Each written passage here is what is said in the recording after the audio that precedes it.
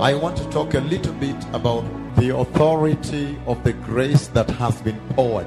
Nataka nizungumzie kidogo kuhusu mamlaka ya neema ambayo imemiminwa. And I want to focus on the glory of the Lord that was prophesied. Na nataka kuangazia kuhusu utukufu wa Bwana uliotabiriwa. Prophesied way back in the Bible. Uliotabiriwa katika Biblia. Now, sasa, what is the message that the Lord is giving to the church? Ujumbe ni upi ambao Bwana analipatia kanisa? Listen to me, precious people. Nisikilize watu wa dhamani. Because many times, kwa sababu wakati mwingi, it might be possible huenda inawezekana for you to see such visitations, kwako wewe kuona mtembeleo kama hizo, and say huduma letu ni moto sana. Alafu nasema huduma yetu ni moto sana. Sisi tunatembelewa na Mungu. Sisi tunatembelewa na Mungu. Nyinyi kanisa yenu hamtembelewi. Nyinyi kanisa lenu hamtembelewi. Hapa Kenya kanisa zingine hamtembelewi. Hapa Kenya makanisa mengine hamtembelewi. Which is true, by the way. Ambayo ni kweli hata hivyo. But it's easy for you to be in the euphoria. Lakini ni rahisi sana kwako wewe kuwa katika mazoea. It's very easy for the visitation of the Lord to pass you by. Ni rahisi sana kwa mtembeleo wa Bwana kukupita. By saying, you know, I belong to repentance and holiness. We have the prophet of the Lord. Kwa kusema unajua mie ni watoba na utakatifu. Unajua sisi tuko na nabii wa Mungu. What is the message the Lord is speaking to you? Je, ujumbe ni upi ambao Bwana anakunenea wewe? Speaking to the church. Akilinenea kanisa. In this kind of historic, never ever seen visitation. Katika aina ya mtembeleo kama huu ambao haujawahi kuonekana katu. Listen, precious people. Sikiliza watu wa dhamani. We know that the glory of the Lord tunajua kwamba utukufu wa Bwana was prophesied by Daniel the prophet. Ulitolewa unabii na Danieli nabii. Was prophesied by Joel the prophet. Ulitolewa unabii na Yoeli nabii.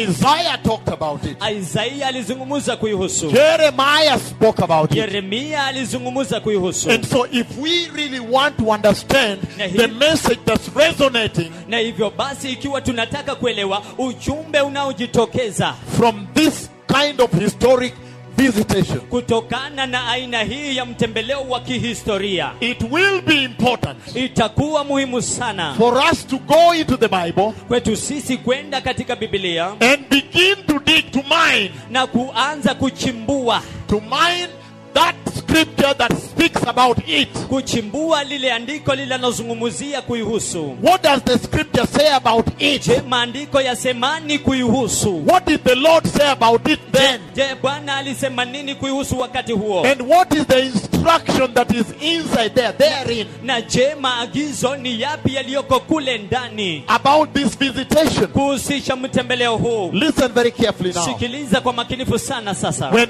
Isaiah saw this visitation, wakati Isaiah aliona mtembeleo huu, this is what Isaiah saw. Hiki ndicho Isaiah alichokiona. Isaiah 26. Isaiah 26. Verse 19. Mstari wa 19. Isaiah 26:19. Isaiah 26 mstari wa 19. He says, anasema, but your dead will live, lakini wafu wenu wataishi, their bodies will rise, miili yao itafufuka.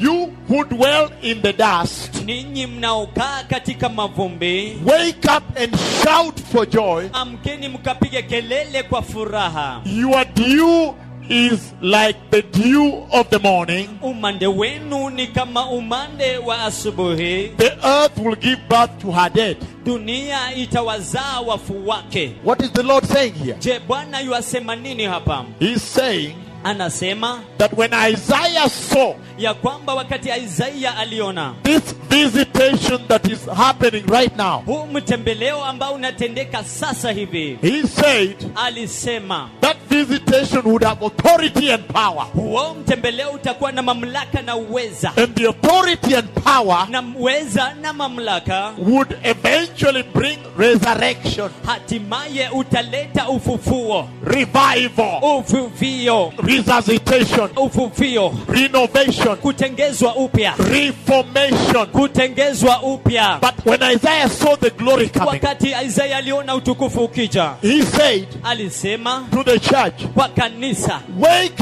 up and shout for joy. Amkeni mkapige kelele za furaha. If you go to Amplified, Ikiwa utaenda tafsiri ya Amplified, he says, wake up and sing for joy. anasema amkeni mkaimbe kwa furaha. And he uses the word for, F-O-R. Na anatumia neno for, F-O-R. Meaning, because your dew is like the dew of the morning. Kumaanisha kwamba umande wenu ni kama umande wa asubuhi. And so when Isaiah saw this anointing, Na hivyo basi wakati Isaiah aliona upako huu, this glory coming down, utukufu huu ukishuka chini, Isaiah called it the morning dew. Isaiah aliuita umande wa asubuhi. The way Isaiah speaks about this visitation, Jinsi ambavyo Isaiah anazungumzia mtembeleo huu, that jump up and celebrate, ya kwamba rukeni mukasherehekee, sing for joy, imbeni kwa furaha, shout for joy, piga kelele kwa for furaha, your dew kwa sababu umande wenu is like the dew of the morning. ni kama umande wa asubuhi. Meaning, Kumaanisha they had waited too long. walikuwa wamengojea sana kwa muda mrefu. And if you read further on, Na ikiwa utaendelea kusoma where he says, and the earth will give birth to her dead, mahali ambapo anasema na makaburi yatatoa wafu wake, Amplified says, Amplified inasema even in the land of the shade of the dead, the dew will fall. hata katika nchi ya wafu umande utaanguka. Meaning, Kumaanisha this is the example. huu ndio mfano. Do you remember Israel? Je, unakumbuka Israeli? In the book of Ezekiel Katika kitabu cha Ezekieli 37, 37, when Israel was gone wakati Israeli ilikuwa imekwisha in the valley of the dry bones, katika bonde la mifupa mikavu, they were saying walikuwa wanasema that, look, kwamba tazama, our bones are too dry mifupa yetu imekauka mno and there is no more hope. na hakuna tumaini tena. And the Lord sent Ezekiel Naye Bwana akamtuma Ezekieli and told him, na akamwambia, go stand by the valley nenda ukasimame kwenye bonde of the dry bones ya mifupa mikavu and prophesy to the four winds. Wind. na ukatoe unabii kwa pepo sehemu ine. When Ezekiel was prophesying to the wind, Wakati Ezekieli alikuwa anatoa unabii kwa pepo sehemu ine, in fact, he was prophesying to the breath of the Lord. hata hivyo alikuwa anatoa unabii kwa pumzi ya Mungu, And that breath of the Lord is the Spirit of the Lord. na hiyo pumzi ya Mungu ni roho wa Mungu. And the breath came and the breath touched the dry bones. Na hiyo pumzi ikaja ikaiguza ile mifupa mikavu. The breath of God carries the life of God. Pumzi ya Mungu inabeba uhai wa Mungu. And when the breath of God touched the dry bones, Na wakati hiyo pumzi ya Mungu iliiguza hiyo mifupa mikavu, life was given to the dry bones. uzima ukapeanwa kwa mifupa mikavu. And Ezekiel saw the entire Israel army. Na Ezekieli akaona jeshi lote la Israeli. So what does that mean Kwa here? hivyo hiyo yamaanisha nini hapa? Where he says, and the earth will give birth to her dead. Mahala ambapo anasema na dunia itawatoa wafu wake.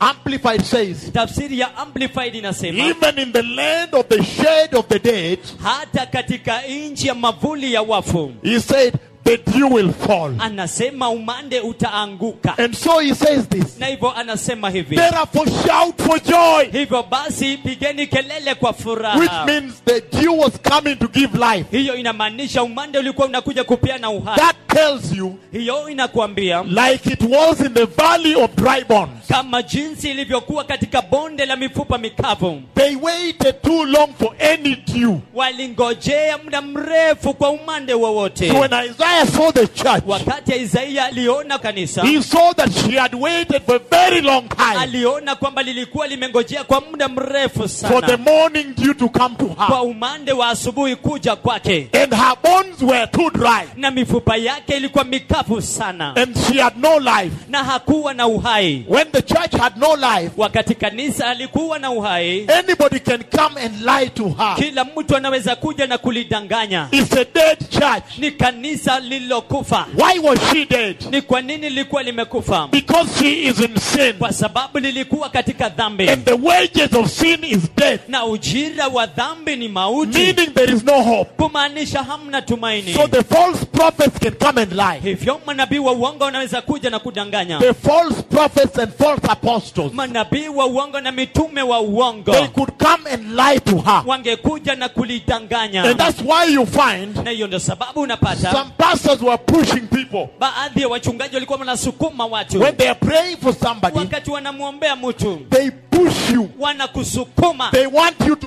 fall. Wanataka uanguke. Meaning, Kumaanisha we are longing for this. tunatamani hii. We are longing for when the Lord will come and touch us. Tunatamani wakati ambapo Bwana atakuja na kutuguza. All that they were doing tells you about the desperation. Kile ambacho walikuwa wanafanya ilikuwa tu inakunenea kuhusu ukiwa. And somebody comes with HIV/AIDS Mtu anakuja na virusi vya gonjwa la and they ukimwi say, I prayed over you. na anasema nimekuombea, And they pour oil on their head. na wanamimina mafuta ya upako vichwani mwao. And the person asks, am I now healed? Na anauliza, je, sasa nimeponywa? And he's told by the pastor, Na naambiwa na mchungaji, now you have been healed. sasa umeponywa. And he asked the pastor, Na anamuuliza mchungaji, can I now go and test? je, sasa naweza kwenda na kupima? And the pastor said, Na mchungaji anasema, no, that means you have no faith. hapana, hiyo yamaanisha hauna imani You katu. cannot go test. Hauwezi kwenda kupima. You must have faith. Lazima uwe na imani. That was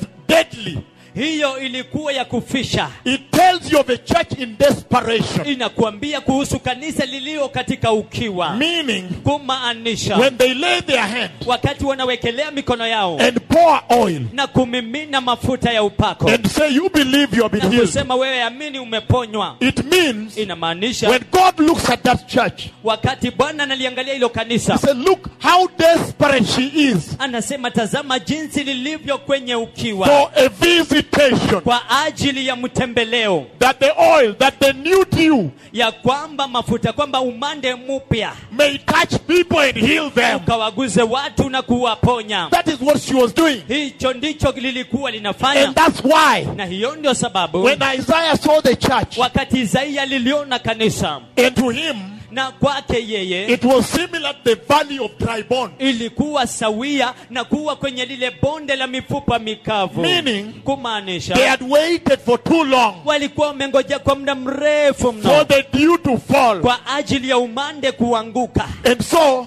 Na hivyo when the dew fell, wakati umande ulianguka, big historic celebration. kukakuwa na sherehe ya kihistoria. That is what Isaiah saw in the church. Hicho ndicho Isaia kaona kwa kanisa, That she was very thirsty for a very long ya time. kwamba lilikuwa na kiu sana kwa muda mrefu, She was longing. lilikuwa And linatamani, she could not imagine na hangeweza kuwazia the day that the morning dew will fall. siku ambayo umande wa asubuhi ungeanguka, Because she was too thirsty. kwa sababu lilikuwa na kiu sana. And she said, Alisema when the morning dew comes, wakati umande wa asubuhi unapokuja, because I have waited for too long, kwa sababu nimengojea kwa muda mrefu, then that dew, basi huo umande, then that anointing, basi huo upako, the church would be so thirsty. kanisa litakuwa na kiu sana. And when she is given it, Na wakati litakuwa limepewa, after a long, long wait, baada ya kungojea kurefu, she would be told, ataambiwa take this. chukua hii. This is a treasure. Hii ni hazina. Precious treasure. Hii ni hazina ya dhamani. Now look at this. Sasa tazama hii. If it is a treasure, Ikiwa basi ni hazina, what do you do with treasures? je, unafanya nini na hazina? You protect treasures. Unalinda hazina. That is the other message that now comes from underneath. Huo ndio ujumbe unaojitokeza chini yake. So the Lord was essentially saying Hivyo Bwana kimsingi alikuwa anasema that when that revival comes, ya kwamba wakati wa uvuvio unakuja, the revival of righteousness, uvuvio wa uhaki, the revival of repentance, uvuvio wa toba, the revival of holiness, uvuvio wa utakatifu, that is the revival huo ndio uvuvio that brings the morning dew. ambao unaleta umande wa asubuhi. And that revival, because it causes you to leave sin, Na huo uvuvio kwa sababu unakufanya wachane na dhambi, it essentially prepares you in the way to enter the kingdom of God. kimsingi inakuandaa na inaandaa njia kuingia katika ufalme wa Mungu. Therefore, safeguard it. Hivyo basi uilinde, Therefore, protect it. hivyo basi uichunge. And when he says protect it, Na wakati anasema uilinde, then you know that there is another instruction basi unajua kunayo maagizo mengine that says ambayo yanasema there is a risk of losing it. kuna hatari ya kuipoteza. Meaning, Kumaanisha when that anointing will come, wakati wa upako utakuja, there will be a high risk of plunder. kutakuwa na hatari kubwa ya kuipoteza. A risk of somebody going and looting it. Hatari ya mtu kwenda na kuiiba. Let us look at the risk of plunder. Wacha tuone hiyo hatari ya kuipoteza. Matthew chapter 25, Mathayo 25 verses 1 to 13. mstari wa kwanza hadi wa 13. He says, verse 1, Matthew 25. Anasema mstari wake wa kwanza, Mathayo 25. At that time, the kingdom of heaven will be like 10 virgins who took their lamps and went out to meet the bridegroom.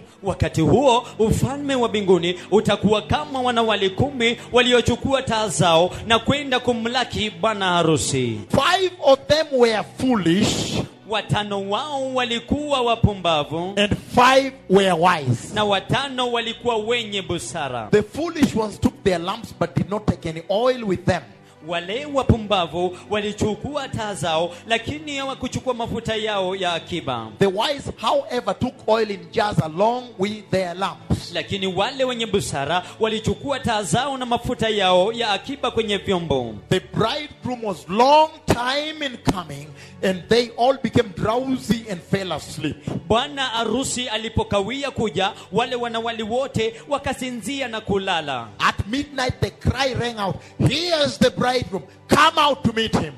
Usiku wa 8 pakawa na kelele, tazameni huyu hapa bwana harusi, tokeni nje mkamlaki. Then all the virgins woke up and trimmed their lamps. Ndipo wale wanawali wote wakaamuka kuzitengeneza taa zao. Verse 8 is for you. Mstari wa 8 ndio wako. The danger. Hatari. He said, the foolish ones say to the wise, "Give us some of your oil, our lamps are going out." Wale wapumbavu wakawaambia wale wenye busara, tupatieni mafuta yenu kidogo, taa zetu zinazimika. No, they replied, "There may not be enough for both us and you." Lakini wale wenye busara wakawajibu, sivyo, hayatutoshi sisi na ninyi pia. Instead, go to those who sell oil and buy some for yourselves. Afadhali mwende kwa wauzao mkajinunulie mafuta yenu. But while they were on their way to buy the oil, the bridegroom arrived. Nao walipokuwa wakienda kununua mafuta, bwana harusi akafika. The virgins who were ready went in with him into the wedding banquet, and the door was shut. Wale wanawali waliokuwa tayari wakaingia ndani pamoja naye kwenye karamu ya harusi, na mlango ukafungwa. Now listen carefully, now very carefully. Sasa sikiliza kwa makinifu zaidi. Isaiah sees that glory, Isaiah anauona wa utukufu, and he celebrates it as morning dew na anaisherekea kama umande wa asubuhi that is coming to revive the church, ambao unakuja kulifufia kanisa, the thirsty church kanisa lenye kiu, that is dry bones, ambalo ni mifupa mikavu, lifeless. isiyo na uhai. The Spirit of God, Roho wa Mungu, the Holy Spirit, Roho Mtakatifu, the river of God, mto wa Mungu, is the life-giving Spirit of God ni Roho apeanaye uhai wa Mungu, that brings life from the throne room of God anaileta uhai kutoka enzi ya into Mungu the church. kuingia kwa kanisa. And so Isaiah says, Na hivyo basi Isaiah anasema when he sees that wakati anaona hiyo, it will be a treasure. basi itakuwa hazina. Manake muilinde sana. Maana yake uilinde sana, Manake musiipoteze. maanake msiipoteze, Meaning protect it. kumaanisha uilinde. And if somebody tells you, please protect this, Na ikiwa mtu atakwambia tafadhali linda hii, that also means it's a treasure. hiyo inamaanisha kuwa ni hazina. Number 2, Jambo la that pili, means if you don't keep it well, you can lose it. hiyo basi inamaanisha usipoilinda vyema unaweza kuipoteza. But listen to this now. Lakini sikiza hii sasa. Isaiah saw the risk. Isaiah aliona hatari. But then when we go to find the risk, Lakini basi tunapoenda kufuata hiyo hatari, I am shocked Ninashangazwa because kwa sababu I thought nilifikiri the risk of losing it, hatari ya kuipoteza si atapita tu kwa mlango hapa. si atapita Kwani tu ataingia kwa na mlango kwani gani? ataingia na mlango gani? Wacha mimi niangalie tu mlango hili. Wacha niangalie tu mlango mimi. Kama kuna mtu atakuja chukua ili utukufu, the glory, Kama kuna mtu anayekuja kuchukua utukufu huu, si atatoka tu nje huko. si atatoka tu huku nje. Na niangalieni milango kabisa, msimami hapo dhabiti kabisa. Na niangalieni milango, msimame hapo dhabiti kidete kabisa. And I'm shocked Na that ninashangazwa. the Lord says Kisha Bwana anasema that the enemy is inside the church, kwamba adui yuko ndani ya kanisa, because kwa sababu the foolish virgins wale wanawali who wapumbavu have been worshiping with you, ambao umekuwa wakiabudu pamoja nanyi, worshiping with you, wakiabudu pamoja nanyi, now they come. sasa wanakuja. Verse 8. Mstari wa 8. Can you give us some of your oil? Je, mnaweza kutupatia kiasi ya mafuta yenu? Kumbe adui yako ndani. Kumbe adui yuko ndani. The enemy is inside. Adui yuko ndani.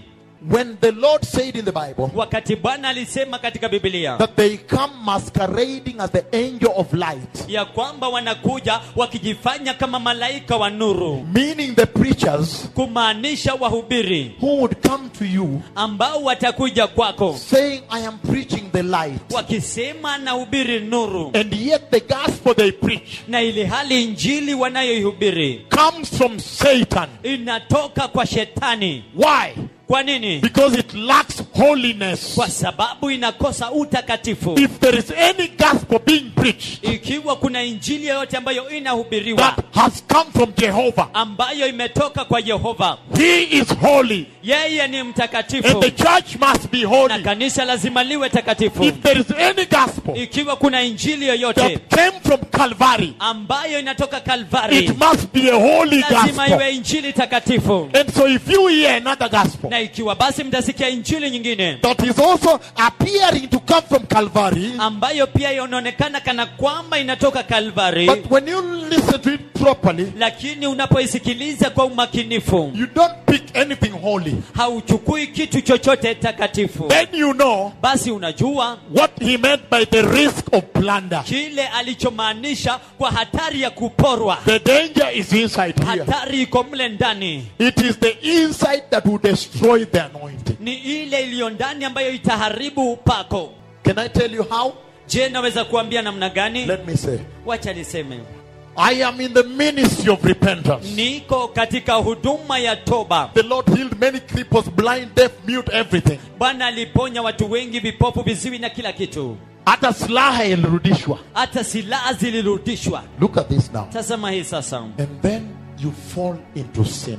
Alafu unaanguka kwenye dhambi. So you are trying to mix. Hivyo unajaribu kuchanganya. The Bible says, Biblia inasema, if they have known the way of righteousness, ikiwa wameijua njia ya uhaki, and then they have again turned their backs to the sacred command, alafu tena wamegeukia migongo yao kwa hiyo amri ambayo ni teule, to the righteous word, kwa maneno ya haki, then he says, basi anasema to their loss, kwa hasara yao they are crucifying the Son of God all over again. wanamsulubisha mwana wa Mungu tena. So the enemy that is going to destroy the beautiful glory, Hivyo basi adui ambaye anaenda kuangamiza utukufu unaopendeza, that enemy is not from out. huyo adui atoki He nje, is right here. yuko papa hapa. This is a warning to the church. Hii ni onyo kwa kanisa. The foolish virgins Wanawali are wapumbavu asking the wise virgins, wanawauliza wanawali wenye hekima, give me a portion of your oil. nipatie sehemu kiasi ya mafuta yako, Give me a portion of your morning dew, nipatie sehemu ya umande wako wa asubuhi, that I may also prepare. ya kwamba nami pia nijiandae. And yet we know that preparedness cannot be shared. Na ili hali tunajua kujitayarisha hakuwezi kushirikiana. The anointing of the Lord Upako wa Bwana for preparing. kwa ajili ya kujiandaa. You cannot say, I cut a portion I give you, How- I remain with something for myself to prepare. Hauwezi kusema nakata kiasi fulani na kupatia alafu nabaki na kiasi ili nijiandae pia. Ati fulani wa fulani Ati fulani wa fulani amesema yake imekosekana kidogo, amesema yake imekosekana kidogo, wacha nimchotee kidogo, wacha nimchotee kidogo, sisi zote to prepare. sisi sote tujiandae. If the wise virgins had made an error Ikiwa mwanawali mwenye hekima alifanya kosa by giving the oil, kwa kupeana mafuta, they would have missed heaven. wangekosa mbinguni. It has not yet happened. Haijatendeka. That is a prophecy. Huo ni unabii. He's saying, Anasema safeguard the anointing that has come to this church. linda upako ambao umekuja kwa kanisa hili. The danger is not at the door. Hatari haimo mlangoni. The Lord is saying, Bwana anasema the enemy is already in the body of Christ. adui tayari yuko katika mwili wa Kristo. And if you start now Na ikiwa utaanza sasa fellowshipping with fallen pastors, kushiriki na wachungaji ambao wameanguka, birds of the like feathers, ndege wenye mabawa sawia, they fellowship together. wanashiriki pamoja, They walk together wanatembea pamoja, and flock together na wanaruka pamoja, and eat together na kukula pamoja, and live na together. kuishi pamoja, And their destiny na hatima yao is together. ni pamoja.